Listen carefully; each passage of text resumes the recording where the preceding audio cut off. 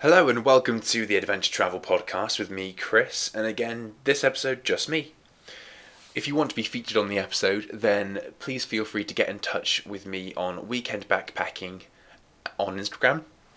You can send me a message on there, or if you're following this from a Facebook post, then you can comment on there too, or comment on the episode and we can have a chat about it. But today, I wanted to take you through, in my opinion, what is the best hiking practiced in the southwest UK. Naturally, there's probably more beautiful walks, and I'm thinking to Cornwall here, walking along the coastline. But if you want some real practice in as best you can in the UK without going to a national park for some elevation, then this is great.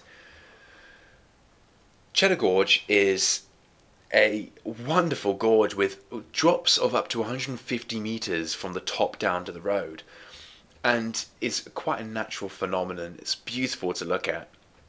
Overall, it sits at about 250 metres altitude, which obviously isn't much. You're not going to get any lack of oxygen training here at all, but what you do have at the top is the most beautiful west-facing view to the sea, where you can just sit, relax, and you can watch the sun just melt into the ocean. And it's brilliant. It's really, really fantastic. I recommend going. So, not too far. It's quite central to everywhere in the southwest anyway. As far as parking goes, it can get quite busy during the day. I've only ever gone during the day once. That's towards the end of the afternoon. And after that, I always now go at about 2 or 3 hours before sunset. It's just such an opportunity missed by so many people. As far as parking goes, there's many places to park. On the road, there is an off-season starting from October, running through until I want to say March or April. There is an off-season, so there's a single yellow line and you can park there. Recently, I have noticed it being a bit busier, but otherwise, you can go there just fine. And if you are going to be buy something from Costa, Costa do have a customer car park as well. As you go through Cheddar and you start to go up the hill, it's just there. The route I took, I followed from the National Trust website, which in the UK is, I'm not sure if I don't think it's government controlled at all, but it is our body that owns a lot of natural land in the UK, and it's great to visit in. So they do have that there.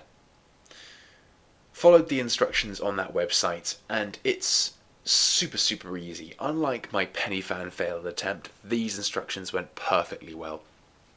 And so what I did was, we park up, myself and my friend, we walk down, and you take a right, kind of diagonally off of the main road, and you're at the bottom of a gate, Kissing Gate, and you're faced with this incredible elevation. It basically takes you from Cheddar to the top of the gorge in one go. And you may think, well, is that it? No, let's keep talking about it. You have the elevation up, and it's fantastic. You have a mixture of steps and rock and mud as well if you're going in the right time of year. So there's different terrains all the way up, and it's quite good to push yourself to see if you're unfit to it, to see at what point am I going to stop and need a break. Because believe me, if you're not a hardcore hiker, you will almost guaranteed need a break on the way up here. So that starts you off. That's a bit of a baptism by fire on the route. Straight away greeted with that very big elevation over a short distance. But you get to the top, and you see the gate. You walk through the gates into the field, and that's the first point. I would recommend turning around and taking a look behind you, and you can see just how far you've come up. You go up the lower side of the ridge first, so you can see to the right. It's still a little bit higher than you. But if you look out, you can just see right over all the landscape. And if you look to the left, as you're looking over this wonderful view, I'm quite certain you can see the Glastonbury Tor there, but I'm not confident about that. If you know the answer, please do let me know. And from here, it's a really easy route to follow. You keep going along the ridge, up and down, sort of slanted, sort of a banked route at one point. You get some lovely cows next to you as well. Usually you can, if you like nature in that way and wildlife, you can have a look at them. So you get to that point, you're walking what we call Norwegian flat, which is, generally speaking, a straight direction, but it's not quite flat at all. It's quite up and down, Norwegian flat. Then you begin your descent for this side of the ridge. First of all, there's a very light descent, but the next step you go down is these long wooden steps, wooden grass steps, all the way to the bottom. And you get down and you are greeted with kind of a right turning taking you off, or in front of you is a gate. What you want to do is you want to go through that gate. You go through the gate, and this section is under trees, so not too much sunlight gets here. And in the winter, it can be very muddy, so make sure you're bringing your walking boots. Even if in the summer it's been a bit rainy, it can get muddy, and it's very well trodden from the tourists there, so just watch out for that. But you walk on through. There's a steep bank of grass. I've stopped for food there before. It's quite a nice place to stop without being surrounded by other people. You keep going along, keep walking. You get through down to the bottom of, it'll open up onto a track, and there's a wooden gate on your right. You want to go through that gate, walk through the track, and there's a gate on the end, and you're at the road. And this is where you want to, again, look out, just because the Cheddar Gorge is what might not be spoken about too much in the guidebooks you read. Cheddar Gorge is a brilliant place for motorbikes and cars, both exotic and modified, to take a drive through and enjoy the acoustics, let's say, on the winding roads. So you do want to be careful that there's no fast cars going past you at this point. But otherwise, it's straight in front of you. You cross over, another gate to go through, and you're greeted with another ascent.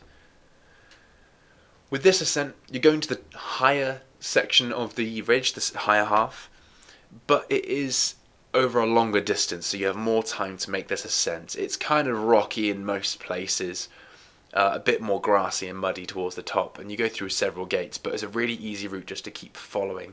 Don't confuse yourself. Follow the main route round. And then you get to a kind of, again, like I say, a Norwegian flat area, and you come out at the top of the ridge. At this point you want to look out, there's lots of exposed roots, so make sure you don't trip over at this point. But you're certainly starting to feel a little bit tired, a little bit sweaty maybe, and if you've brought your bag with water, some goodies, and a lot of people take photographs here, so if you are a photographer, do bring that with you. At this point, you've reached the top, and you have this wonderful view right down over the gorge, over the flat landscape in front of you. You can see a reservoir, and then you can see the sea by Weston-super-Mare, I believe. And it's a gorgeous view, and if you timed it like I always time it, you're going to be there at sunset, and you're going to be able to see the sun drop right down. And it's incredible to watch. Get out your snacks, get out a drink. If you've got friends, have a chat, have a laugh. If you've got a camera, take some photos. If you're feeling a little bit daredevil-y, but not quite as much as the rock climbers do, then what you can do is you can edge to the edge of the gorge. And this is something to watch out for if you're walking a dog here, or if you're bringing a young child. There is no protection on the edges. There is no fence. There's no netting at all. If you walk off the gorge, you will fall. Most likely a fatal fall. Your last one, maybe. So you want to be careful, but you can get right to the edge and peer right over and see all the way down to the road, and it's really wonderful to see if you're willing to do that. So relax here, take photos, enjoy yourself, take in the view. And what you want to do really is, it'll get dark quick. As soon as that sun's gone down, or maybe a little bit before if you're bored of it, then you want to start making your way down. So don't go back the way you came. You want to keep walking down with the view in front of you now. You want to follow that down, follow the route all the way along. And eventually, and this does get dark quick, so do bear that in mind. There's been 2 times I've had to use a torch, even though I thought I'd be okay. But you get down, be careful not to slip on any rocks or pebbles or weird elevations. But then you end up with what they call the Jacob's Ladder there. And it is, I don't know how many steps exactly it is, but it's steps that take you right down from where you come to. So you probably descended maybe a third of the ridge already. And from that part down to the road, you take these sets of stone steps. From there, I've never been charged anything. I just walk right through the gate, back onto the road, and you can head back up to your car. And that, my friends, is what I think is the best hiking practice you can get in the southwest without travelling too far anyway. It really pushes you, it gets a burn in your legs, you'll be testing yourself, and it's also wonderful views. So give it a go. Have a look around. There's plenty of pubs there if you want to stop to. There's some natural souvenir shops. If you want to go into the caves, then you can pay to do that too. But this route is entirely free, and it does push yourself, and that's essentially what I'm looking for. So if you like this, please, as I always say, consider hitting the subscribe or the follow button. Leave a comment if you can. Contact me on Instagram at Weekend Backpacking, or comment on the Facebook post if you're following from there.